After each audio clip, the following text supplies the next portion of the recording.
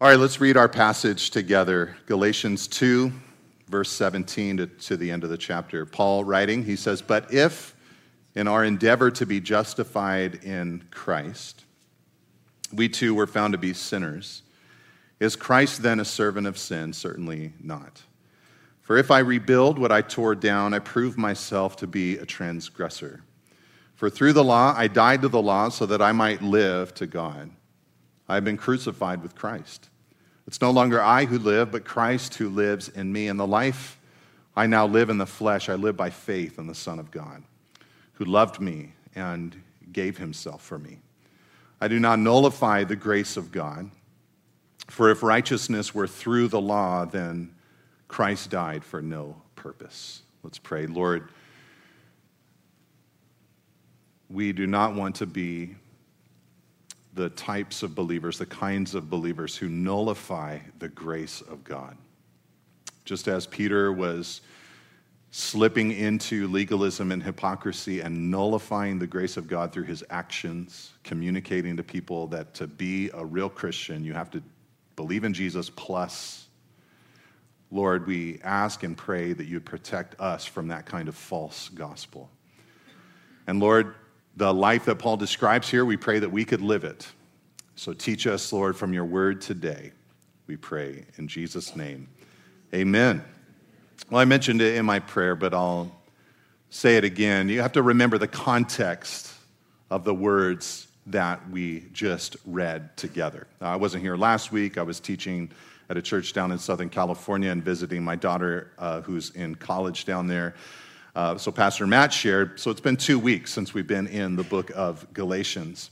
And what we saw 2 weeks ago is that there was a moment, Paul tells us, when Peter visited the beautiful church in Antioch. I mean, it was an amazing church. It was described in the book of Acts as something where when you saw it, you were seeing the grace of God. There were just people with beautiful testimonies, beautiful stories, Jew and Gentile coming together under one roof in fellowship together, loving each other. It was just a powerful wave of the Spirit and move of God. And eventually, Paul tells us in our last passage, Peter visited the church in Antioch. And Peter's presence at first only added to the beauty of the church in Antioch because this great apostle, this main man in Jesus' team, he was willing himself as well to just dwell freely with the Gentile believers in the church in Antioch. He would eat with them. He spent time with them. It was just a beautiful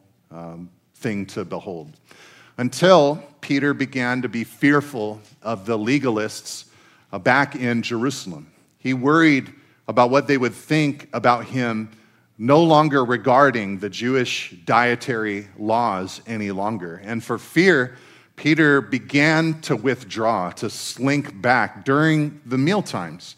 And pretty soon, every other Jew in the church in Antioch, including Barnabas, had gone along with Peter in his hypocrisy. And Paul, watching all of this, knew that he had to speak up. The very gospel, the very heart of the gospel was at stake, in the balance. He knew that through their actions, even though they weren't saying you needed to believe in Jesus plus keep the Jewish dietary laws, their actions were preaching such a false gospel. And so Paul spoke out, and he told Peter in front of everyone in chapter 2, verse 14, that Peter was not living in line with the gospel. He was not living out his gospel life. And as Paul confronted Peter, out of Paul's heart began to flow beautiful teaching about the life the gospel is meant to produce. We saw a couple of weeks ago that it begins with merely being justified by faith in the work of Christ. There's no work that we can do to be saved. It's the work of Jesus that saves us, and we place our faith and trust in his work. But after we receive justification, what does life look like? That was Paul's issue with Peter. Peter was justified. Peter believed the gospel. Peter was a saved man, as saved as anyone could ever get, but Peter was not living in line with that gospel message. And so Paul explains in the passage that we just read today what this gospel life looks like, the beauty of a life that is lived in line with the gospel. It's a life that Paul says is free before God. It's no longer trying to relate to God based on a legal code, some set of external ethics, some list of requirements, but it's a life that's now set free. It's just enjoying and experiencing God and responding to God's goodness in their lives. It's also a life that is crucially, vitally, tangibly, really wrapped up and connected to Jesus. The way the Bible speaks of it, or Paul speaks of it, is it's a life that is in Christ. It is placed in Jesus. It's identified with Jesus' death and burial and resurrection. And it's a life that is every day lived by faith, where we merely place our trust again in the Lord. The same way that you began in the Christian life is the way that you continue in the Christian life. You begin by faith and you continue every single day. As the Bible says, the just shall live, the righteous shall live by their faith. All right, so those are the three things I want to talk to you about today. So let's think about this first element of gospel life in line with the gospel. Here it is. Number one, it is a life that is free and for God. This life has been released, in other words, from relating to God, as I said, through a legal code, but that freedom is now used to live completely for God. Like I've said before about the story of the Exodus, way back in the second book of the Bible. When God set the people of Israel free, he really didn't set them free. He said, "Let my people go that they may serve me." That's the way our freedom works in Christ. We're set free so that we can live to God, so that we can serve God. In short, the person enjoying gospel life is a person who is enjoying God. I mean, if you think about what the gospel is a message of how God sent his only begotten Son so that whoever would believe in him would be a recipient of everlasting life. That means to be reconnected to God himself. So a person enjoying gospel life is a person who is enjoying God. Paul said it this way. Let's read verse 17 to 19 again. We're going to read through the whole passage one more time as we move throughout the text today. But Paul said, "If in our endeavor to be justified in Christ, we too were found to be sinners, is Christ then a servant of sin? Certainly not. For if I rebuild what I tore down, I prove myself to be a transgressor. For through the law I died to the law so that I might live to God." Now, as I said, Paul had already told us in verse 15 and 16, which we studied 2 weeks ago, that we are justified in Christ through simple faith in Christ, and not by our works in any way. But there were always people who followed Paul around and said, "Your message is going to lead to a lot of sin. Your message is going to lead to people living a life of disobedience to God." There were these people that were really worried about what would be produced with this radical gospel that Paul preached. That's one of the ways that you know you're preaching the actual, real, true gospel, is if people have that kind of beef, if they misunderstand what you're saying and they think, "Oh, you're teaching license." But that was the idea. The accusation that was brought against Paul in his gospel was, "Look, Paul, if we're completely forgiven due to the work of Christ alone, and not due to our response and not due to our obedience, why would we be obedient to God in the future?" In other words, if someone has been justified by Christ, sins, is it because justification by faith promotes that life of sin? Paul's answer at first is real clear. He just says, "Certainly not." That's what he says at the end of verse 17. This is a phrase that he uses all throughout the book of Romans, "certainly not," at the accusation that the gospel he preached leads to sin and license. In other words, to Paul, he says, Jesus is not a promoter of sin. Jesus is not a servant of sin anyway. Jesus was slaughtered in order to rescue us from our sin, not as a way to recommend a life of more sin. And what Paul knew, he said in verse 18, is that if he himself rebuilt the old life of sin, he was not proving that Jesus or Jesus' message was at error. He says, I'm only proving myself to be a transgressor. I'm the one in that case with the problem, but Jesus and his gospel, they're good to go. To Paul, the accusation that justification by faith alone creates a permissive attitude. To Paul, that was a fundamental misunderstanding of what occurs when someone trusts in Christ, when justification occurs. You see, people who think that the pure gospel of grace that Paul preached will lead to license, they think that what happens to you is just some technical but not real event. You know, like technically you're forgiven by God. Technically you're made new. Technically these things happen to you, but not actually, not really. Maybe someday something real will happen to you, but not quite yet. But for Paul, there was nothing technical about what happened to him when he was justified by faith. He was radically transformed. He knew that justification produced real, tangible, actual, he calls it death to the law. He died to the law when he believed in Jesus, he said in verse 19, so that he could live to God. In other words, the justified person has been fundamentally, in Paul's mind, changed. So to return to the old way of life after a change like that was inconceivable in the mind of Paul. So get this in your mind and in your heart. If you believe in Jesus today, what Paul is saying is that you also, like him, have died to the law, died to a legal code way of relating to God so that you might live to God. What was it that, according to Paul, set you free at first? He says it was death. Death that then led to resurrection so that you could live to God.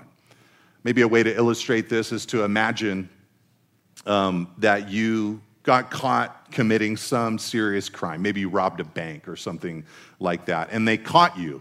They've got video footage, they've got evidence, they've got eyewitness testimony, and so the case is stacked against you. There's no way that you're going to get off. You're going to be declared guilty. And imagine in the middle of the trial, you die. Suddenly, you die. The trial is not going to continue on. They're not going to bring your corpse into the room and say, I know he's dead, but justice must be served. No, you have died, and the law no longer has an effect or power over your life. That's what happens to your relationship with the legal code way of relating to God when you believe in Jesus. You die to it. It's over because you die. Paul uses a different analogy in Romans chapter 7. He uses an analogy from marriage. There in the early verses of Romans chapter 7, Paul says that it's like a woman who is married to a man. She's bound. As long as he and she are alive, she is bound to that marriage. But if he were to die, then she is free from the obligation of that marital contract, and she's free, Paul says, to remarry. But then Paul says in Romans chapter 7 that it wasn't the law that died, the husband that died, but that we died. But that through Jesus, we came back to life. And now we are free to connect to Jesus. We can belong to him. And then he says, so that we can live, Romans 7:1-6, by the new way of the Spirit and not the old way of the written code. The new way of the Spirit, to merely live before God, to enjoy God, to be living life for God in his pleasure. And that new way of the Spirit, that's what Paul is getting at when he says, we've died to the law so that we might live for God. This is important because before Paul became a Christian, he was a pretty religious person. He'd memorized a lot of the Bible, if not the entire Old Testament. He was trying very hard to be obedient to God, to do the things that God required. But when Paul was doing that, he was not actually doing it for God. He was not living to God in that moment. In that moment, before Jesus came into his life, Paul was living for himself. God was a tool that he was using to try to gain through certain actions God's pleasure or reward practically, experientially upon his life. But when Paul became a Christian, when he believed in Jesus, his position before God became firm, unalterable. To be in Christ means your position cannot be altered. To be in Christ also means that your position cannot improve in any way. Have you considered that? That because you're in Christ Jesus, if you're a believer today, your position before God cannot improve in any way.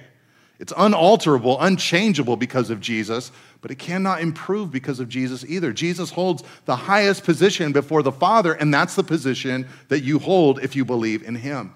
So Paul realized that he had been set free at that point to obey God out of not law, but love, to live for the one who died for him and loved him.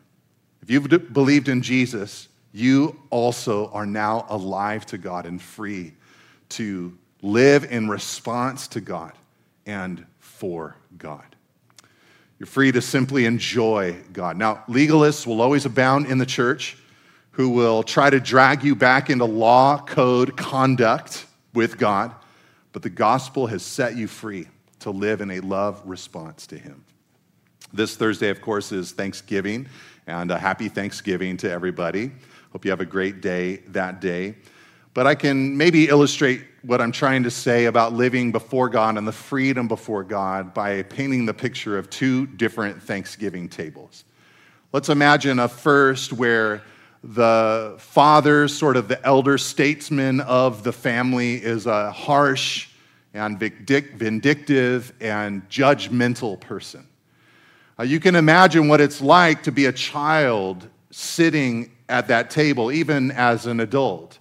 You're fearful. Everything that you say can be used against you. You give a report on what's happening in your life, and it's clear that he's assessing and judging you for who you are and the decisions that you've made. He makes comments that tear you down and disappoint you. There's nothing free about that table. You're surviving that kind of time. You're surviving that kind of moment, waiting until you can get outside and take a breath. But imagine a second table where the patriarch of the family is loving and gracious, caring. He knows that you're not a perfect person, yet he loves you, he cares for you, he's approved you. And as you sit there, he cares about you, he's interested in you. There's a freedom in a table like that. That's, I think, a little illustration of what Paul is describing here. When he became a believer, he died to the law so that he could live for God. He could experience who God is. All right, but the second aspect of gospel living I want to hold out to you today from this text is that it is a life that is totally identified with Christ. It is a life that is totally identified with Christ. In other words, the person who believes the gospel, who trusts in Jesus' work to justify and save them before God, that's a person who God has connected to Jesus' life and death and resurrection, and radically so. Let's read what Paul said at the beginning of verse 20. Look at what Paul said. He said, I have been crucified with Christ. It is no longer I who live, but Christ who lives in me. This is an astounding announcement that Paul makes. This, to be frank, is an announcement that many times churches struggle to even talk about or even mention. Positional Christianity is often not even mentioned in many pulpits in America. But what Paul is saying here is that when you trust in Christ, when you believe in Jesus, God takes you and it's as if you were, to quote Paul, crucified with Christ. In the mind of God, that's what happened to you. Through belief in Jesus, it's as if you, as your old person, died on the cross with Jesus. That's what it means to be crucified with Christ. Paul alludes to this not just here, but elsewhere, expanding on it in places like Romans 6, verse 4, where he said, "We were buried, therefore, with him by baptism into death." In other words, we were identified completely, immersed into the death of Jesus, in order that, just as Christ was raised from the dead by the glory of the Father, we too might walk in newness of life. In other words, if you believe in Jesus, you've been fully immersed into his death, fully immersed into his burial, so that you can be fully immersed in the newness of life that comes through his resurrection power. Just imagine that. It's a wild truth. Not only did you die to the law, but this new life came rushing in. As a Christian, your old life is gone and your new life is found in Christ. You're totally identified with Jesus and totally identified in Jesus. As Paul said to the Corinthian church, he said, "Therefore, if anyone is in Christ, he is a new creation." So if you're in Christ, you are new.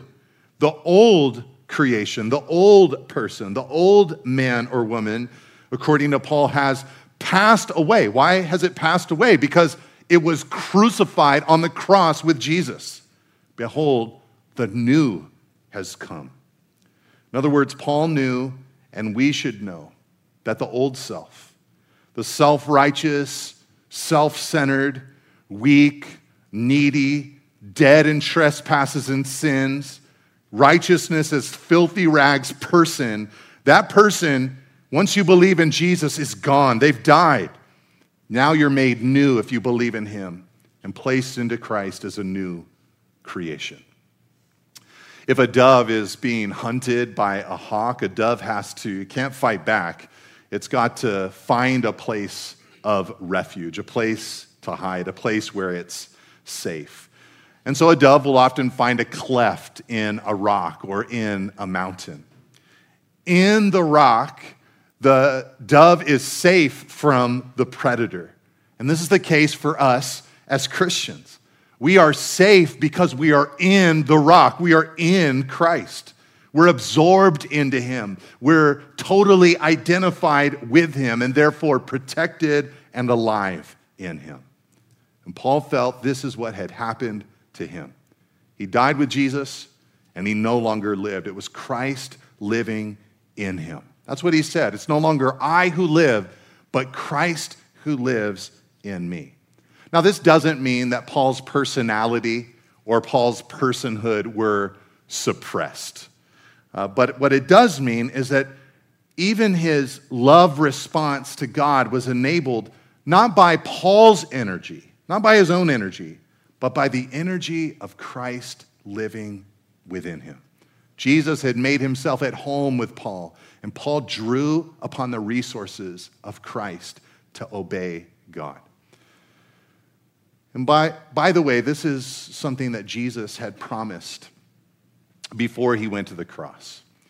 You know, there's the great conversation that Jesus had with his disciples after the events of the upper room, where he had his last supper with his disciples, and before the 3 hours of prayer in the Garden of Gethsemane. You can read what they talked about in John 14 through 17. And there, Jesus promised his disciples that a day would come where he would live inside of them. He said things like this, John 14, verse 19 to 20, "Because I live, you also will live.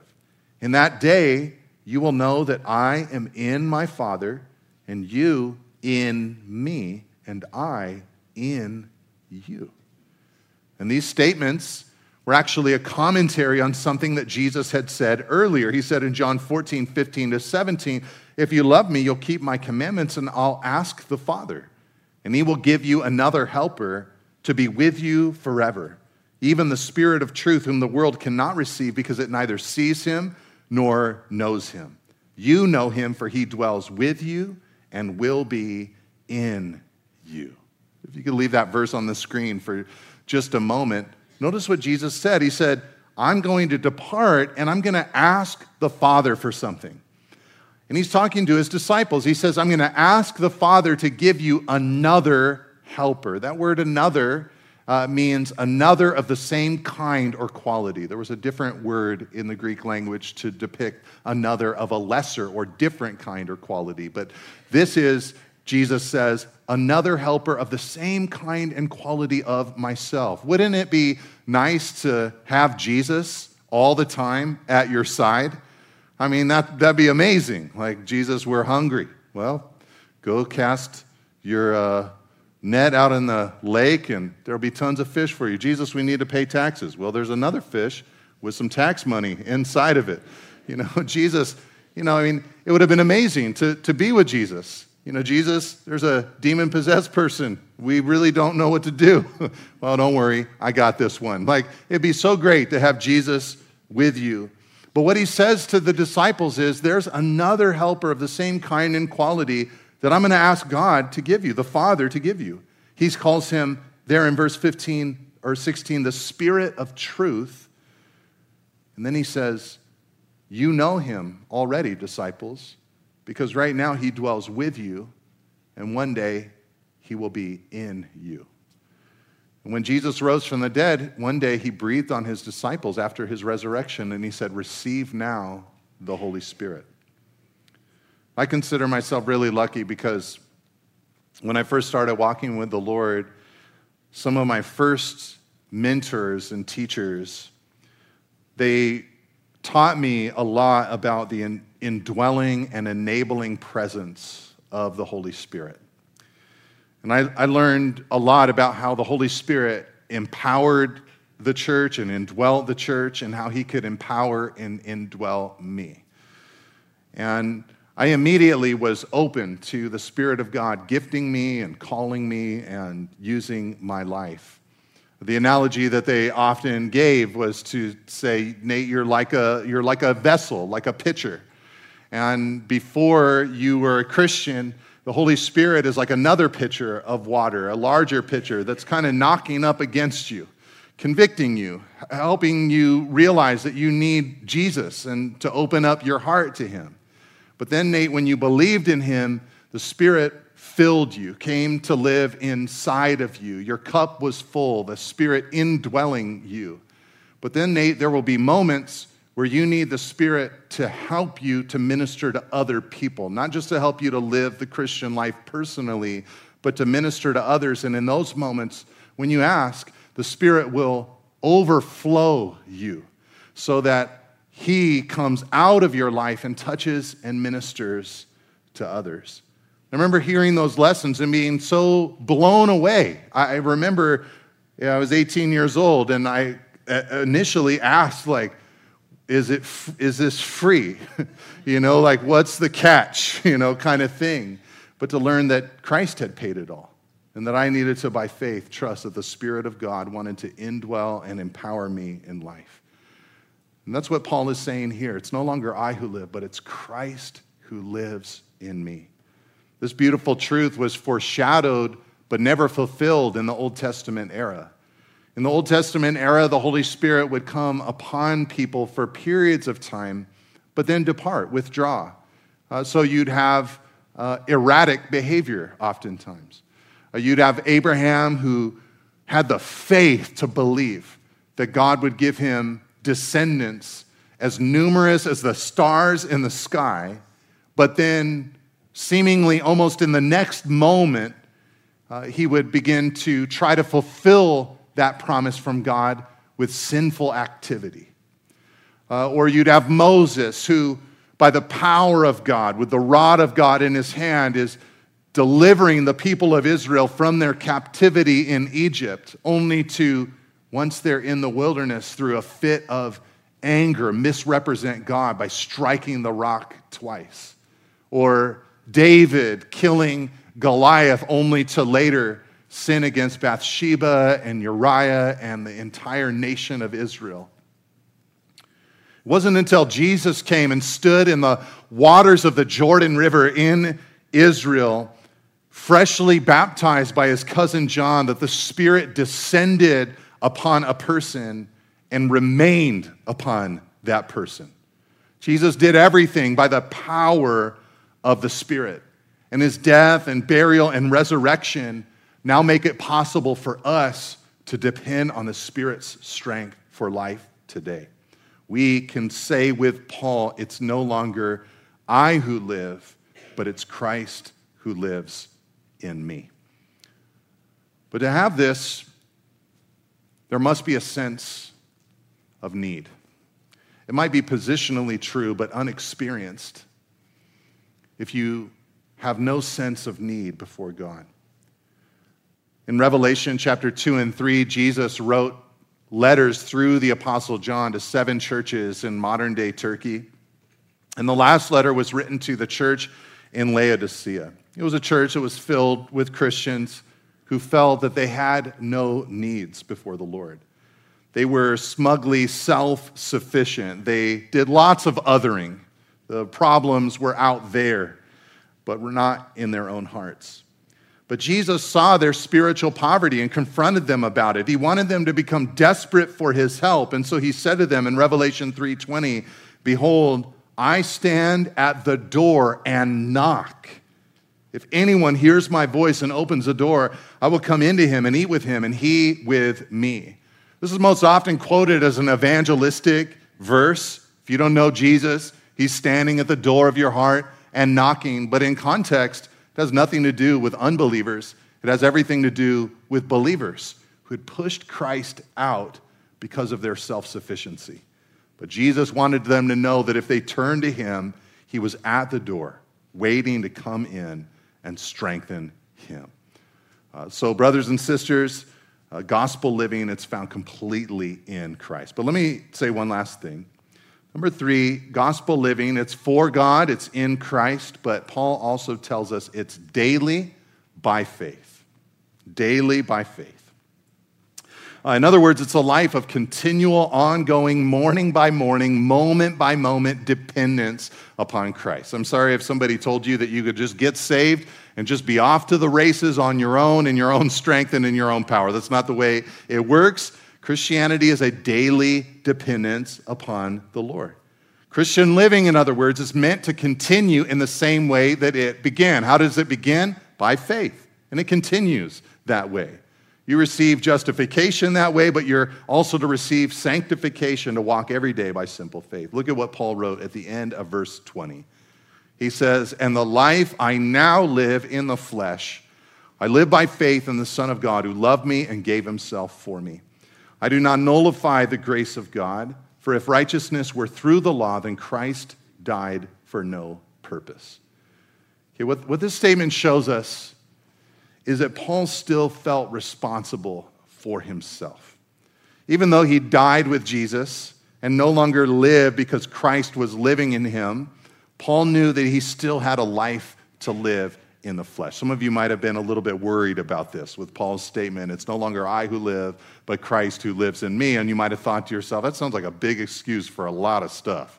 You know, like, "Oh, I'm sorry I hit your car in the church parking lot. It's not I who live, but Christ who lives in me. You know, he's not a good driver."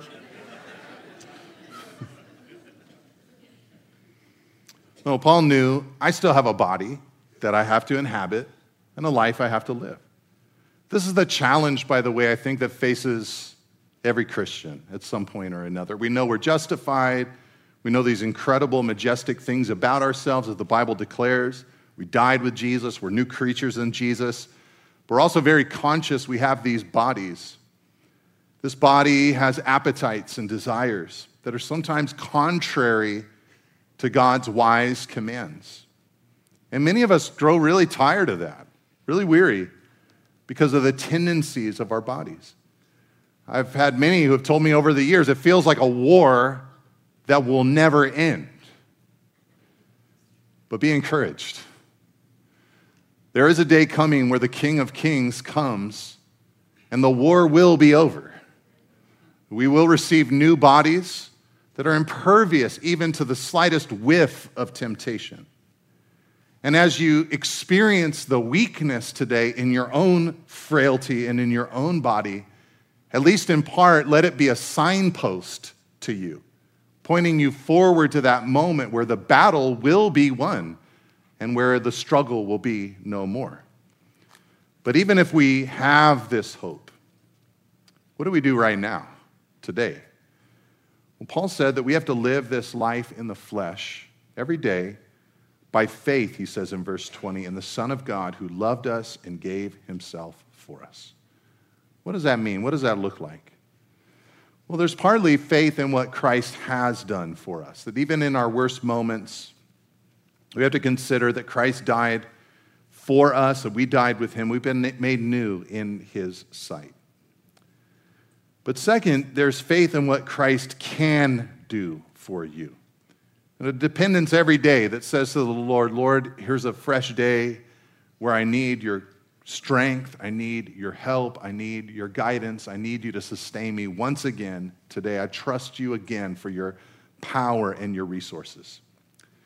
I think sometimes we overcomplicate life by forgetting about this simple and daily need to trust in Christ. In my house, I'm kind of I'm the IT guy in my house, so I've me and my wife and my 3 daughters, I'm kind of the go-to problem solver when it comes to anything electronic or on the internet or whatever. I call it dadministration, so it's dadmin, that's what my kids say. Dad, I got a dadmin thing for you, And I've got a couple of first moves when somebody hey, my phone won't charge, or my laptop won't turn on. I got a couple of first moves that I do.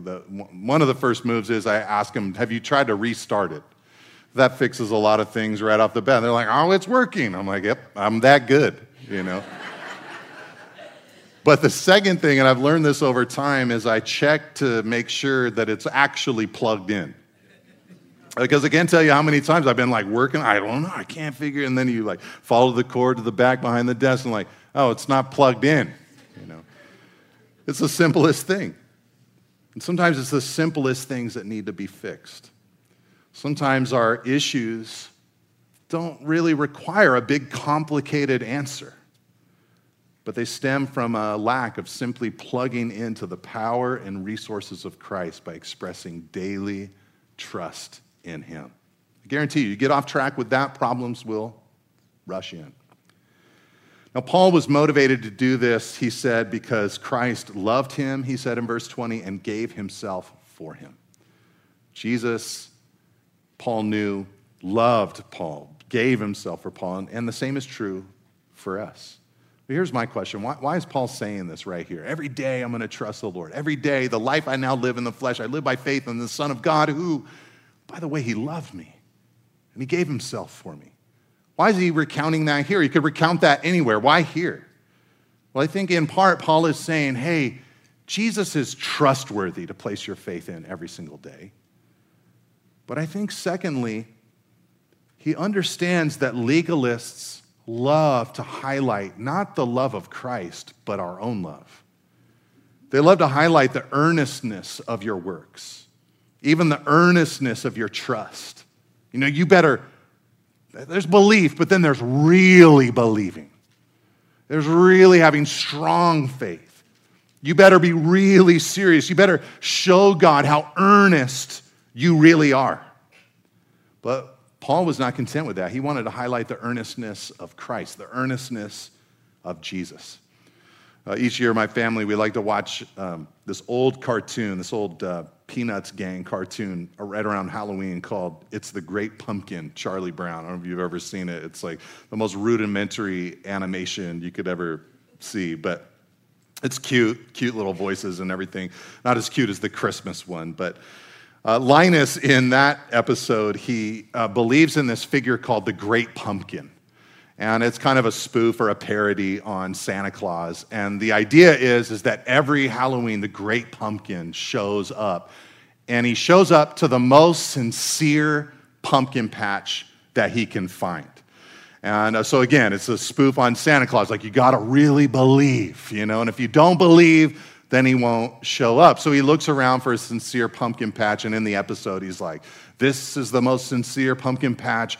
There's not a sign of hypocrisy anywhere in this pumpkin patch. Surely the great pumpkin is going to show up. And he never does, of course. Year after year, Linus is waiting. But I think that the same sentiment is often how our legalism-prone hearts feel about our walk with God. If we're sincere enough, if we are earnest enough, if our faith is strong enough, then God will show up. He'll work in us and he'll work for us. But Paul's understanding of Jesus' love and grace should help us shed that skin. Paul refused to nullify the grace of God, he said. Instead of his trust becoming a work or a performance, it was merely a reaction to the overwhelming love and grace of Jesus. Of course I'm going to trust Jesus. Look at his love. Think of who he is. Charles Spurgeon, the great English preacher, said it this way.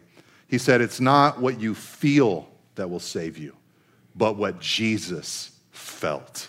I love that. All right, so this is the gospel life as Paul described it. This is what he was hoping would flow out of Peter's life. He was saying to Peter, look, there's a certain thing that should come out of a person who's holding fast to the gospel. First of all, you are set free from the legal code, and now you're free to live for and to God. You're not living for these legalists down in Jerusalem. You're not shackled up by anybody putting some kind of legalistic framework upon you, but you're living freely before God. So serve him, not others. And then Paul says, and this is a life where it's no longer I who live, but it's Christ who lives through me. Peter, this is a life where God's power is flowing in you and through you. You died on the cross with Jesus, and now you're new in him. And this is a brand of life that is gained by ongoing and persistent faith in Jesus, faith in him, trust in him every single day. And I think what I want to say as I wrap it up is simply this. This is a life that must be energetically entered into. If we are passive about this, we will rebuild laws and codes that contradict God and his word. If we are passive, we won't see ourselves as completely identified with Christ and his death and resurrection, but in some other way. And if we're passive, we won't enjoy the simple devotion of faith and trust in Jesus every day of our lives. When they brought sacrifices to God in the Old Testament era, the worshiper put their hands on the sacrifice. And for many of the sacrifices, after they were slaughtered and then cooked, they would then eat the sacrifice. They were hands-on, in other words, with this substitution. And I think for us as believers, we have to put our hands onto the gospel, our hands onto the sacrifice, aggressively and intentionally, because if we don't, legalism will flow, and we will not live in line with the gospel.